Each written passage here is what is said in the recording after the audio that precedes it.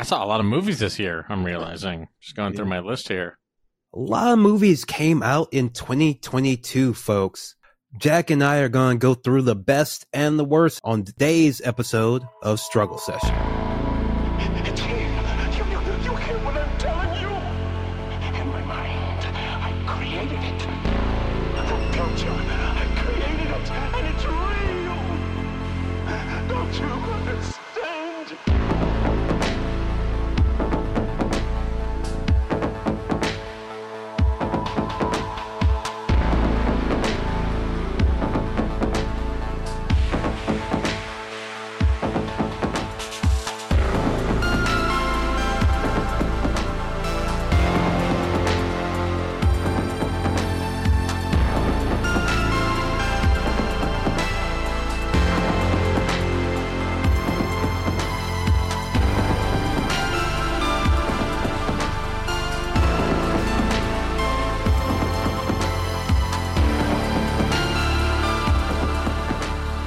What's up, y'all? Welcome to Struggle Session. I am Leslie Lee III. Today, as always, I'm joined by Jack Allison. Jack, how's it going? Good. A lot of movies came out this year. This is not 2020. Yeah, it's 2022. Tons of stuff came out. A lot of good stuff, too. Some stuff a little bit disappointing. We're going to go through the notable ones. We're going to go back and forth, talk about what we've seen, and we're just going to give a quick classic critic thumbs up or thumbs down. Mm-hmm. Just do it like, Siskel and Ebert. Just keep it classic. I like a thumbs up. But who needs any more than that? This letterbox bullshit where you're like, well, this one's a 3.5 star versus a 4 star. This one's 5 and this one's 1. No. Just a simple up or down binary choice, yes or no, good or bad. That's all you need for movies. It's worked since the Coliseum, folks. We're going to stick with it. Mm-hmm.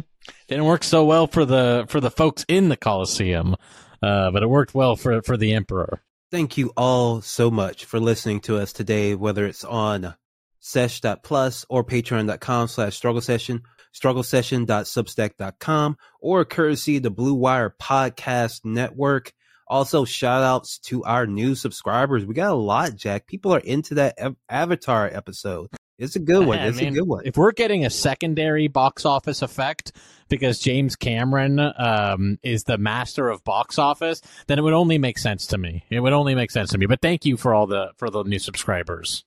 Yeah, shout out to John R., Evan S., James S., Edgar, Josh, Steven, MW, Basic Butch, Levi, Elizabeth L., Yes, Ava, and Gunnar. Thank you so much for subscribing to us. It helps keep the lights on. We really appreciate it. And now let's dive into our topic, Jack. This is a big one, a huge one. We're just going to go through them. Movies, baby. They're back. And I guess if we're talking about movies being back, there's only one movie we can start with. And that's the movie that brought them all back, Top Gun Maverick. Jack, I think we were very clear on the episode. I'm not sure if it's changed since then, but I'm a total thumbs up. Yeah, I'm a thumbs up on Maverick in a big way. I don't really, nothing to... There's no problems with Top Gun Maverick. We talked about it on the episode. It's American, military propaganda. And while that is objectively true, while that is like as solid a fact as exists in the world, it's at least very good American military propaganda. At least it's a very, very good movie, unlike so much of the American military propaganda we get out of the Transformers movies, the Marvels. This one, they really used that in-kind donation of fighter jets to create a movie that was kind of unlike anything I'd ever seen before, and really fucking kicked ass. What a fun movie. Tom Cruise brought back movie theaters, so that movie theaters would be ready for the end of the year and Avatar: The Way of Water. But just a kick-ass movie, great performances by everybody, great stunts, lots of fun. Leslie, there's one that came out early in this year that actually kind of surprised me because I was on board with the trailer. You texted me being like, this fucking stunk, and I was like, uh-oh, is this going to be one where we're going to disagree again? But it turned out to be a big thumbs down for me. and that is The Batman. Matt Reeves's take on Batman that was really just 3 episodes of not so prestige TV. It hasn't grown in my estimation since it came out. I think it has one of the worst chase scenes I've ever seen. And maybe not worst. You've seen some pretty bad chase scenes, but worst chase scene that people have praised that I've ever seen. In a Batman movie, probably the worst chase scene in a Batman movie. Yeah, that's probably right. But yeah, the Batman has not increased in my estimation, and I thought was a real stinker. Yeah, definitely the worst Batman movie that's been put out. Seriously, the people are with us mostly on this, Jack, because if you look at the IMDb top 200 list, when the movie was just in theaters, the Batman like immediately jumped into like the middle of like the top 200 movies of all time, for a while. But as soon as it hit streaming, it dropped all the way out and has not come back, not recovered. Yeah. As soon as like the masses actually saw it, people were like, actually, this is not a very good movie. People get like too excited about things that are brand new. And then, there are a lot of things that lose that sheen pretty quickly. And I think the Batman was one, although you and I were right there from the beginning, not liking this shitty movie. All right. And this is one that I was looking forward to, but I did not like at all. Scream number 5. They sucked me in again, Jack. I was excited for another Scream, a new Scream, Dewey, Gale Weathers, Sidney Prescott all came back for what? I don't know. It sucked. And Scream 4 sucked, and Scream 3 sucked, and they haven't been good since 2, frankly, and they could just stop making them. I liked this a little more when I saw it in theaters, but maybe I was hit by a little bit of the, newness thing. There's stuff that works, but there's more stuff that doesn't work. And I also rewatched the original Scream this year, and I was like, oh, now that's a fucking movie. Yeah, I don't know. There's some funny stuff in Scream, but it wasn't that impressive to me. Jack, recently the writer of Scream 2 came out and said that he thought it was a mistake killing off Jamie Kennedy's character, Randy Meeks, in episode 2. And I think I said on our Scream episode that I think that was one of the cultural moments where we just shifted into like the worst reality. Like when Randy got killed instead of Dewey, that is when we kind of got off rails. Like that had not happened. Bush doesn't win the election. Gore takes it. Hinge points, as they call them. Not to stick all on the thumbs down train here, because there were some decent movies this year. I think it was a better movie year than 2021 was, anyway. But as far as franchise sequels go, Jurassic Park Dominion. What a fucking slog. Oh my God. Colin Trevorrow is a truly weird man. I think they need to like dissect and examine his brain when he passes away. Like the CTE, like the NFL guys with CTE, like there's something odd going on there. But Jurassic World Dominion, getting back, Sam Neill and Laura Dern to basically, the movie really draws attention to the fact that they just have clone characters in the third act when they just pair off all the clones with each other, and they're kind of just like all in a big crew, and it's Laura Dern with Bryce Dallas Howard kind of both doing the same thing and acting the same way. But another fucking really weird one where the movie's mostly about like locusts or something like that, and it ends up on this dumb island where like the locusts catch on fire and it catches the whole island on fire. Just a fucking idiotic movie. And this one, at the very least, I think the world is getting a little bit saner because people loved the first Jurassic World, and that was a fucking piece of shit. But people seem to really not like this Jurassic World Dominion, and so I took some pleasure in that. I can't officially give it a thumbs down because I just walked out of it. That's how bad it was. Fair enough. Yeah, but not one I would recommend. Yeah, pretty bad. One movie that I don't think a lot of people gave a second look to, but was actually really good. I really, really enjoyed it. The Lost City. Sandy and, Magic Mike, Sandra Bullock and Magic Mike. Yeah, they out there, and Channing Tatum, they go and they do a little adventure that I swear to God, Jack, is a pretty good Uncharted movie. It's like a fairly good action comedy with. I've heard good things. I haven't watched it yet. Yeah, but it's quite good. I would highly recommend it. I haven't seen the original the actual Uncharted movie. I think it did come out this year, or was it last year? I think that was it last year. Yeah, I started watching it, cut it off, but this Lost City, I had no intention of watching it. It sucked me in. It was actually like really good, pretty funny. It felt like maybe an Indiana Jones movie written by the It's Always Sunny guys. That was kind of like the sense of humor that it had about it. It was a fun movie. I've heard good things, and I finally I do have to check it out sometime because I keep hearing good things, and I really found the trailer to be obnoxious, but yes, I'm down to give it a shot. Trailer. The trailer is so terrible, but it's the type of movie that James Gunn and Taika Waititi think they're making. Yeah, so a thumbs up for me, and just an absolutely bonkers movie with some bonkers performance and also some good performances, is Baz Luhrmann's Elvis. I was on board for Elvis.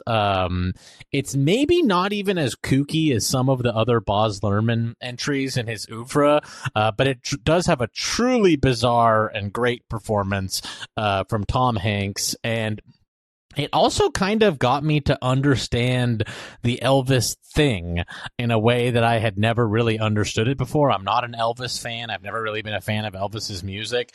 And I feel like this movie got across to me what was going on with Elvis, which was really, it was about the live show. It's not so much about, the recordings or anything like that. It's a vibe. And I think this movie gets across that vibe in a way that kind of is so uniquely, and distinctively Baz Luhrmann. Like, who else, could be sort of mixing rap beats with Elvis and for it to actually work? I was a fan of Elvis.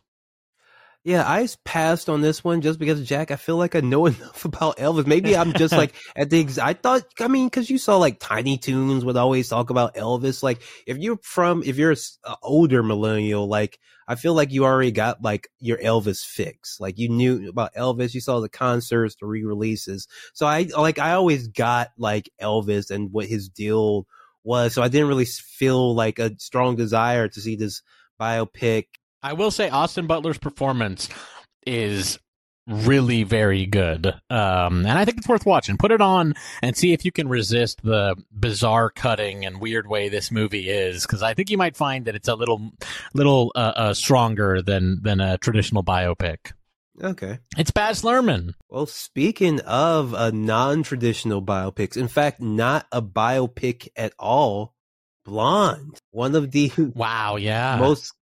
most controversial movies of the year. I feel like also a lot of people might have skipped this one too, but it's good. It's good. It's long, it's dour, it's sad, it's depressing, but it's good. It's a good movie. I've heard it's good. I kind of still want to watch it.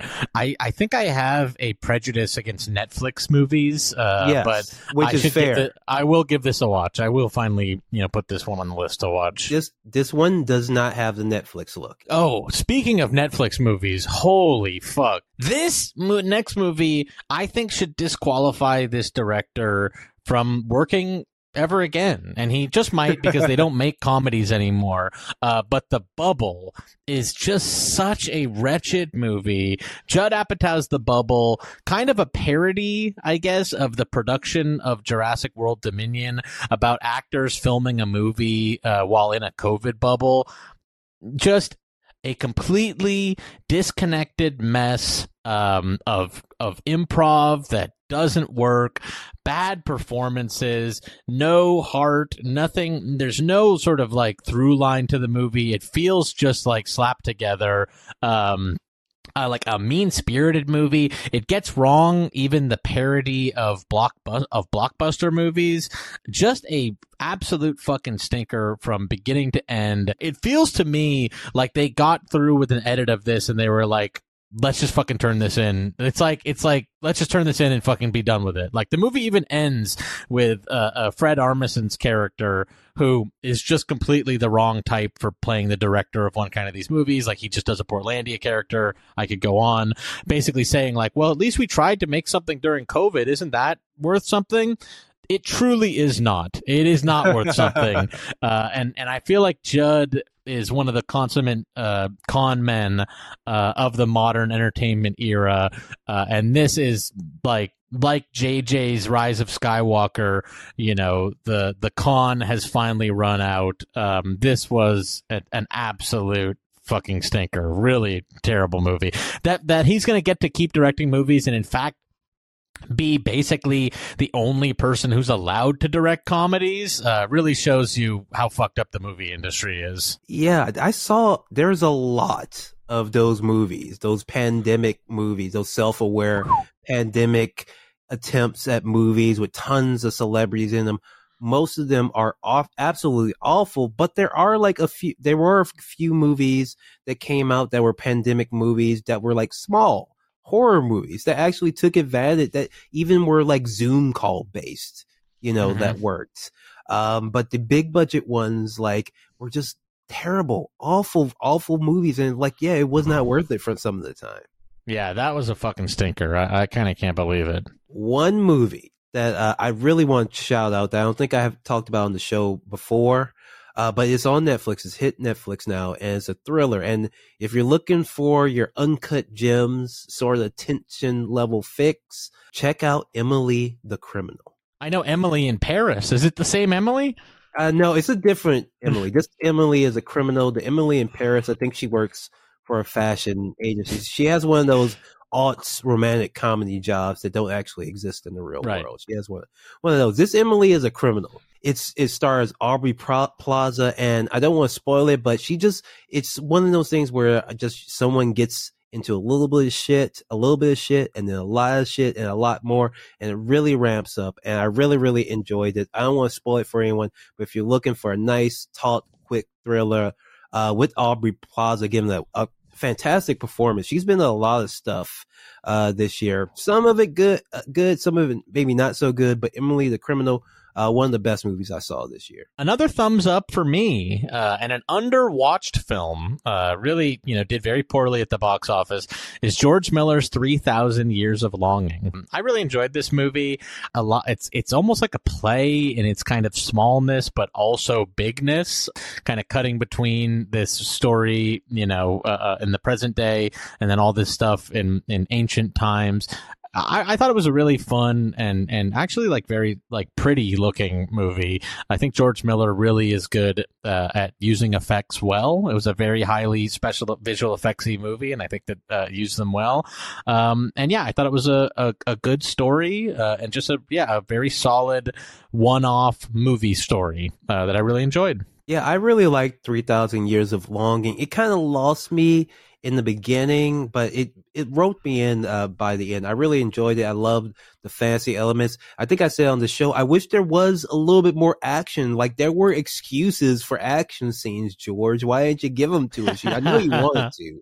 You could have given us some nice genie action, but he restrained from that. And I was realizing watching this movie, the love story is kind of like a non-toxic version of a love story between like a vampire and some mortals too. For some reason, I've been watching True Blood, and the vampires there, just the power imbalance between an immortal creature and a mortal creature. Obviously, there's the age gap and there's the mortality gap, and this movie I think manages to jump the mortality gap in a way that's not creepy like most vampire stories are. Yeah, it kind of reverses that power imbalance. And speaking of vampire flicks, one movie that came out that I just got to today, The Invitation. Jack, this movie is basically Harry and Meghan but with vampires. And I know that seems like may seem like a silly premise, but it actually really, really works. And it's very good movie, effective movie, and has a pretty good, even though you'll see it coming, the twist is very satisfying, but you gotta see the unrated version of it. The PG-13 version, which is up on Netflix, leaves out a couple of decapitations that are essential to, the plot. Vampires movies have to have some gore in them. And this one, you want to see the unrated version, but this one, I really, really enjoyed it. I thought it was fun. Natalie Emmanuel, who was in Game of Thrones, she's a star. She's someone you love to see on screen. She just pops. It's a great cast, lots of fun twists, a decent amount of violence. Could have used a bigger budget. Sadly, could have used a budget of, say, a Coppola's Dracula, but we take what we can get here in 2022, and I really, really dug it. Let's do a thumbs up here for Barbarian. People have talked about Barbarian. It's a small movie. I think it was fun. I think maybe if I was like extra hyped up for it or something, I would have been like disappointed. But I went in, kind of not knowing anything about it and not expecting anything. And I did find it to be really fun. I thought the scares are pretty good. It's another one like X, where it's kind of just about like, aren't old people like gross and fucked up? But it has a really fun twist in the middle and some great performances. And yeah, I was shocked that it was directed by the guy from Whitest Kids, that like shocked. That was like the biggest twist of all. But I enjoyed Barbarian, had a good time with it. Oh, he's pulling a Jordan Peele too, I guess. Yeah, he is. Everyone wants to do that. If we want to talk about another Jordan Peele turn that didn't work so well, I would say that Don't Worry, Darling was another attempt by a kind of comedy person to pull their Jordan Peele, even more so than Barbarian, because I feel like Don't Worry, Darling was trying to be for white women what Get Out was for black people. It was trying to do a Get Out for white ladies. And it just really didn't work. Even aside from all of the fucking, drama and gossip surrounding the release of the movie and the behind the scenes stuff, it goes forgotten that the movie itself too was also a huge piece of shit that doesn't make any sense internally, and just is kind of boneheaded from beginning to end. Yeah, so I really enjoyed Barbarian. I thought it was a great time at the movies. I definitely give that a thumbs up. And you also mentioned X, which I enjoyed as well. I didn't get to see it in theaters. I caught it on Shudder, but that one was a great one too. I really enjoyed it. It was a good year for horror. There was also a prequel to X that came out, also starring Mia Goth. Mia Goth. Did you watch that one yet? No, I haven't gotten to Pearl yet, unfortunately, but I'm looking forward to it. Mia Goth, new Scream Queen. I appreciate her. She's doing a great job out there. I loved it. I loved X. I liked Barbarian. There are a few, pretty decent horror movies. Also, Black Phone. Jack, did you get a chance to see that one? I didn't see Black Phone yet. No, I did see X. I did enjoy X, actually. Yeah, Black Phone was another one.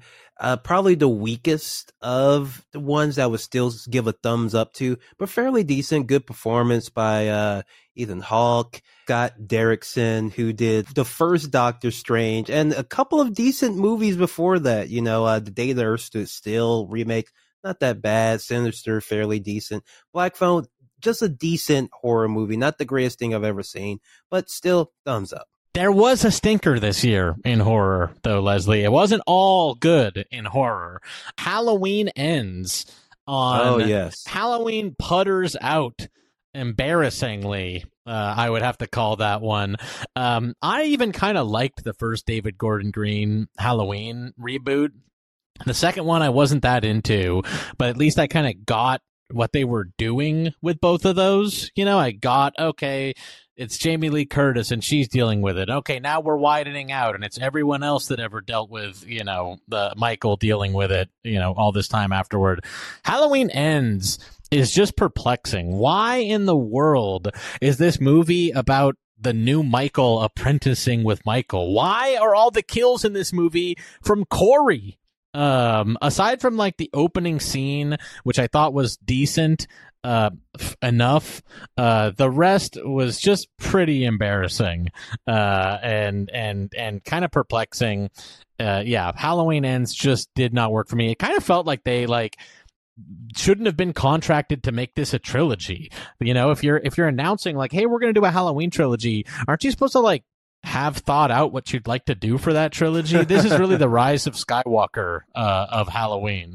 Yeah, I I have to give this. I can't even give it a thumbs down. This is a did not finish. I didn't finish the prior one. I kind of like the first one. I kind of like the first one. I did too. But it had tonal issues that were very apparent. They could not decide whether this was going to be a horror movie or a comedy. And I don't even mean a horror comedy. It just like kept switching back and forth between one or the other, and it just did not work for me at all in the second one or the third one. Like, it just could not strike the correct tone. Like, it had this really intense tone, but then it would do these, kills on like little old black women, which you like might work in a scary movie, but doesn't work in like a Halloween where you're also trying to have like a psychosexual Michael Myers type killer going in. It's not quite like as fun, it's not like quite as he.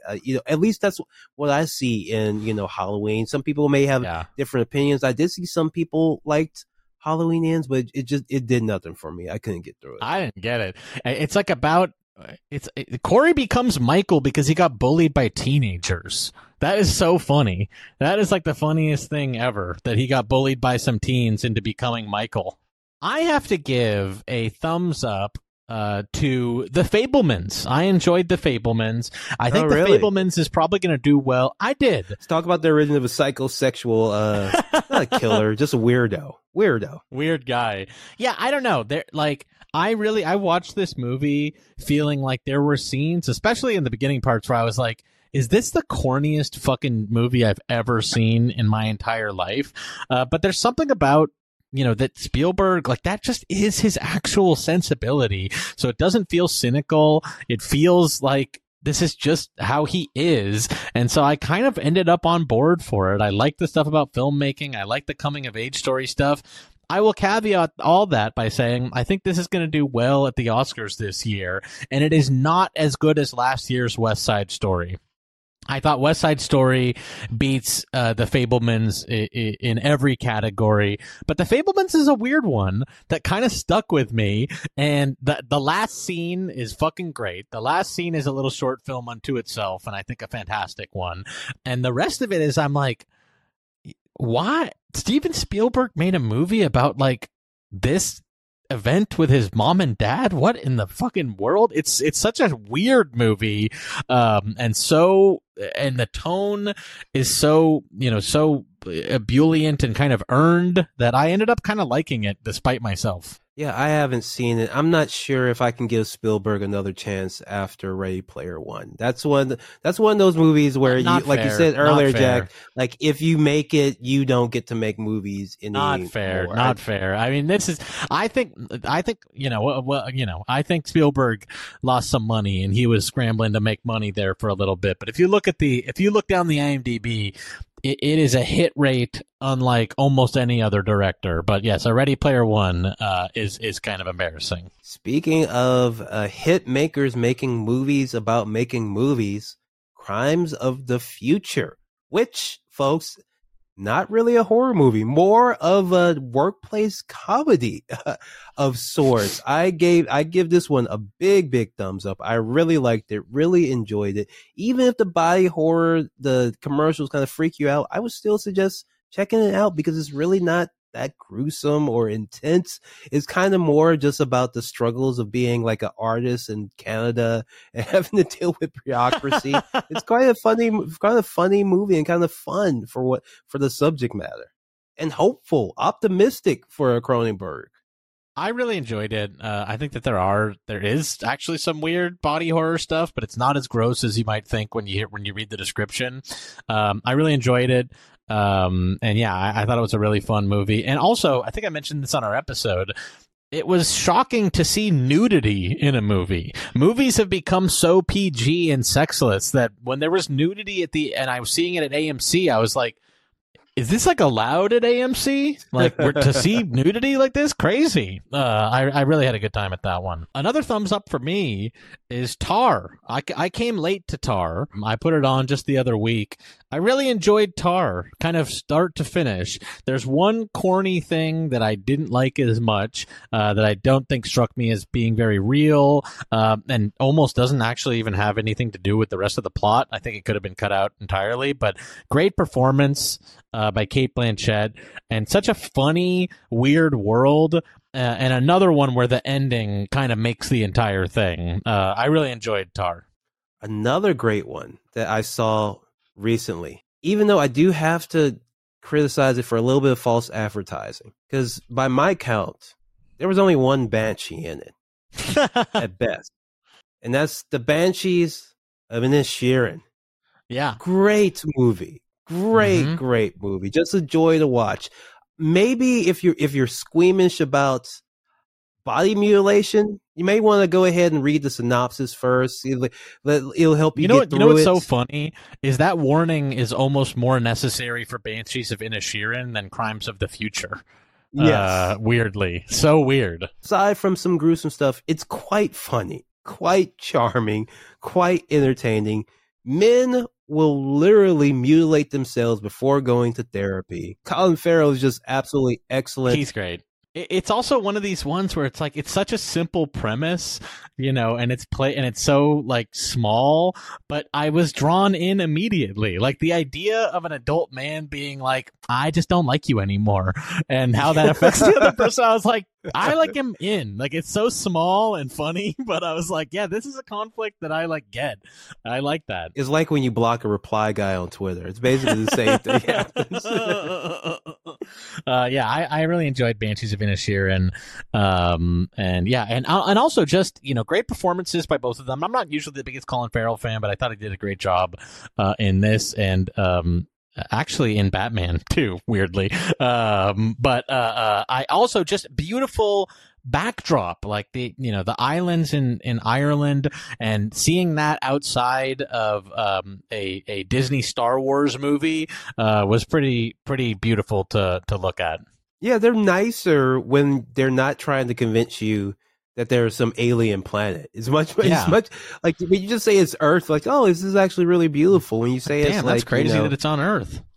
I mean, yeah, I really like the little, like, the roads with the weird little stone walls. I just really, it was beautiful to look at, and I had a great time. Another one that I liked here at the end of the year, one that I think is weird to be getting Oscars buzz because it's basically a broad comedy. But I guess if you're Swedish and you make a broad comedy, that makes it an Oscars contender, is Triangle of Sadness.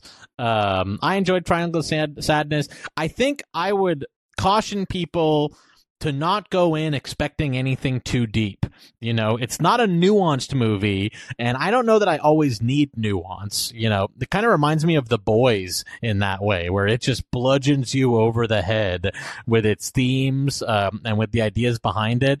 But I really had a lot of fun with it. I think it's a very funny movie, and yeah, for a movie that is like in the conversation for the Oscars, it sure has a lot of vomit and poop humor. It's basically, I think it was actually probably easily the best comedy of the year, and I had a lot of fun with it. Just don't go in expecting anything too deep. We have a wealth of films and movies and TV shows about wealthy people having a bad time, all starring extremely wealthy people.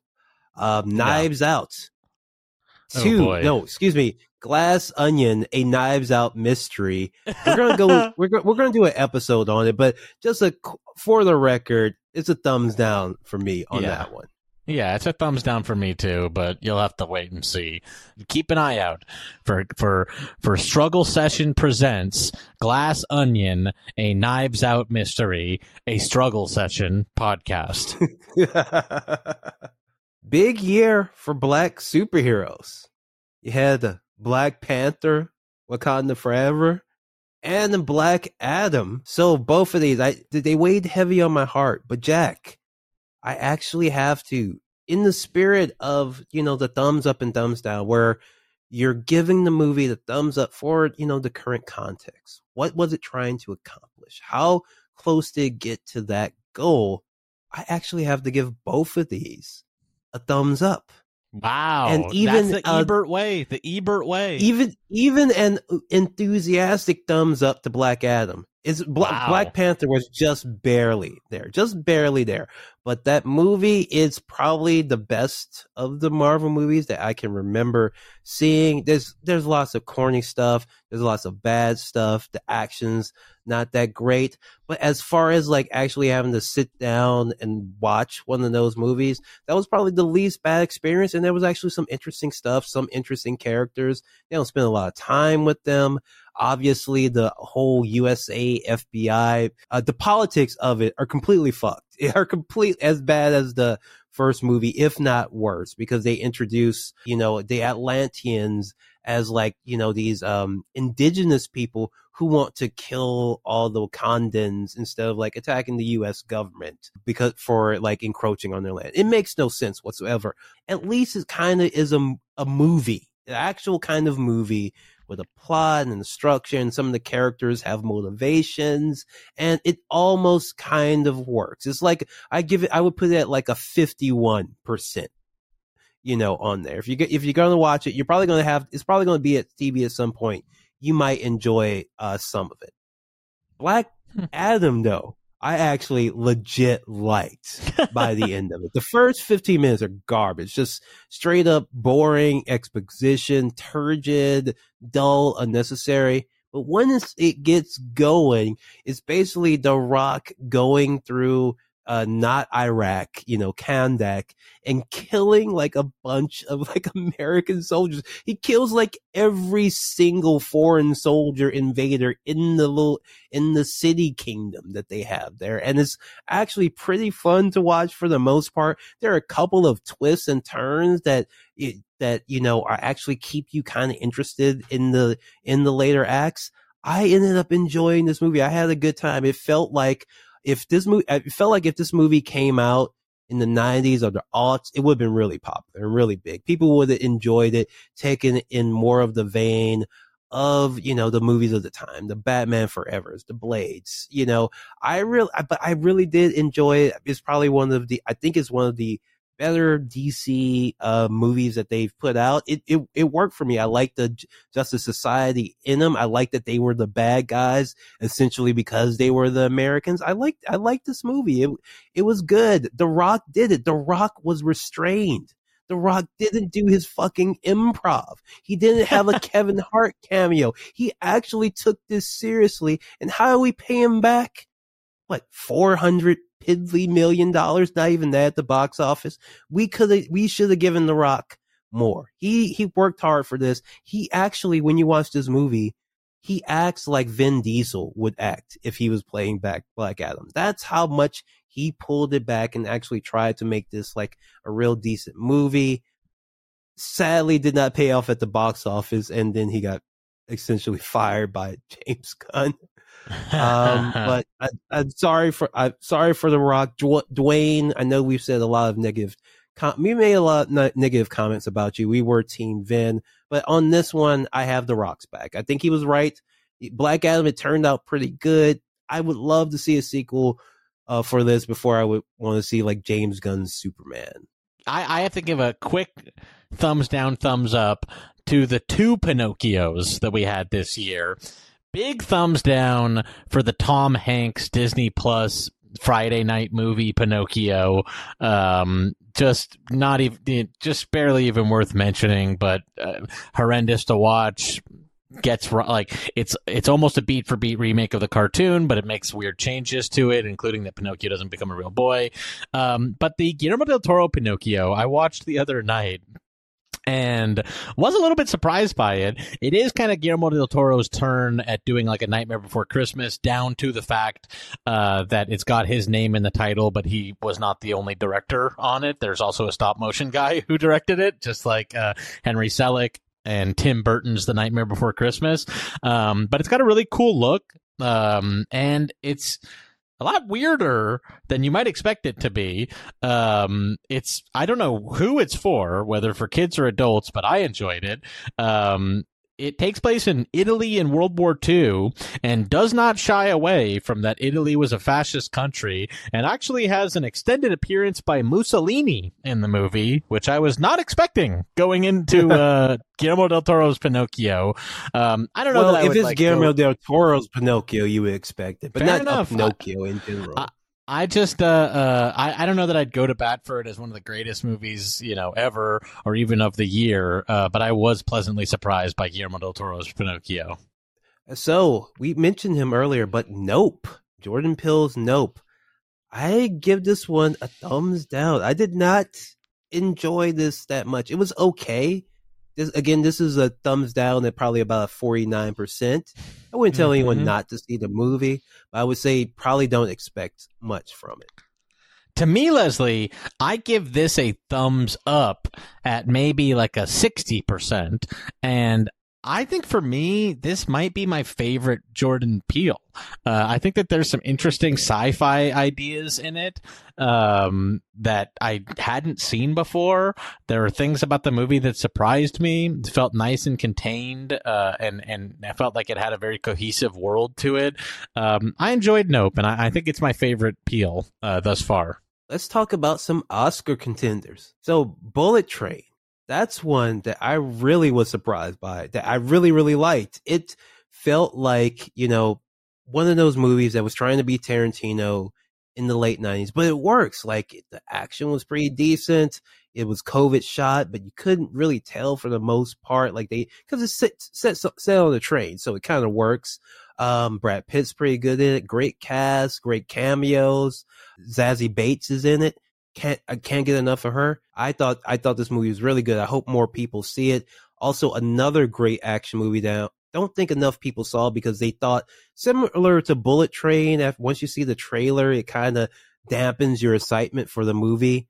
The Unbearable Weight of Massive Talent, the Nicolas Cage faux biopic action comedy, which, Jack, I swear to God, one of the most heartwarming films you're going to see this year. It's so sincere and genuine. And then it becomes kind of this schlocky action flick, which is actually not that bad. It's not a bad action movie, but it actually is fairly like a heartfelt examination of Nick Cage's career for some of it. I really, really dug it. One I saw that, I was warned by the reviews, but the reviewers got this one right. The Whale was a fucking stinker. I do like Brendan Fraser, and his performance was fine in this, but I would like a better vehicle for him than this one, and I'm not even as, worked up about the fat phobia and all this kind of stuff that a lot of the think pieces were writing about. It's just a fucking stinker as far as the melodrama goes. Like, it is just... It is unearned melodrama that never works. And I will say also, the fat suit technology has not gotten better since like the Clumps and Fat Bastard. Honestly, he really looks like he's about to say he ate a baby or have a whole table full of whales farting with each other or something. Just not a good movie. While I give The Whale a thumbs down, I have to give The Tulkun a thumbs up. Avatar: The Way of Water is currently dominating at the box office and might be my favorite of the year. In fact, it probably is my favorite of the year. Certainly my favorite theater experience, with Top Gun coming in as a close number 2. And it looks as though that's going to be the way the box office ends up this year, with Avatar: The Way of Water and Top Gun Maverick jockeying for the first and second slot. The haters are nowhere to be found. They have disappeared as Avatar: The Way of Water is in hiding. They are in hiding, nowhere to be found after Way of Water has barreled past $1 billion on its way to the inevitable $2 billion. Huge worldwide success, and also just great as a film. It's a movie for everybody. It really is a movie for everybody, and no one does it like Big Jim Cameron. All right, I'll go through a couple quick. Watcher, very nice Hitchcockian thriller. Thumbs up. It's on Shudder. Hellraiser reboot. I really want to like this one, but it's too clean. Not dirty enough, not sexy enough. Gotta give it a thumbs down. But with all Hellraisers, they're worth a watch. I think Hellraiser fans know that. You gotta check it out anyway. I give a thumbs up to both films titled The Princess. One is a medieval action comedy that is surprisingly hyper violent. It's on Hulu. It's basically if a Disney princess was actually like Xena, but like super violent as well. I really, really dug it. And the documentary, The Princess, about Princess Diana, which has no narrator, no talking heads.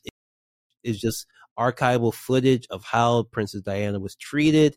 It is just absolutely fascinating and exposes the royal family for what they are. Probably a bit better than the Harry and Meghan self-produced documentary. And also a thumbs up to Weird, the Al Yankovic story on the Roku channel. This movie is actually like very good. Jack, have you seen this one? I have not, no. You might change your pick for best comedy of the year, actually. It's actually pretty good and clever and fun. Doesn't take itself seriously at all. Has fun with the material, obviously. Was it Harry Potter? He's very good as Weird Al Yankovic, and he's ripped too for no reason. He's just a ripped, jacked, shorter Weird Al Yankovic. But it works. It's a fun movie, and I say that as not even a Weird Al fan. Those were the movies of 2022. You got any picks for us? Hit us up on the voicemail, sesh.show, or leave a comment on the Patreon post or the Substack post or wherever you listen to Struggle Session. Peace out. Later.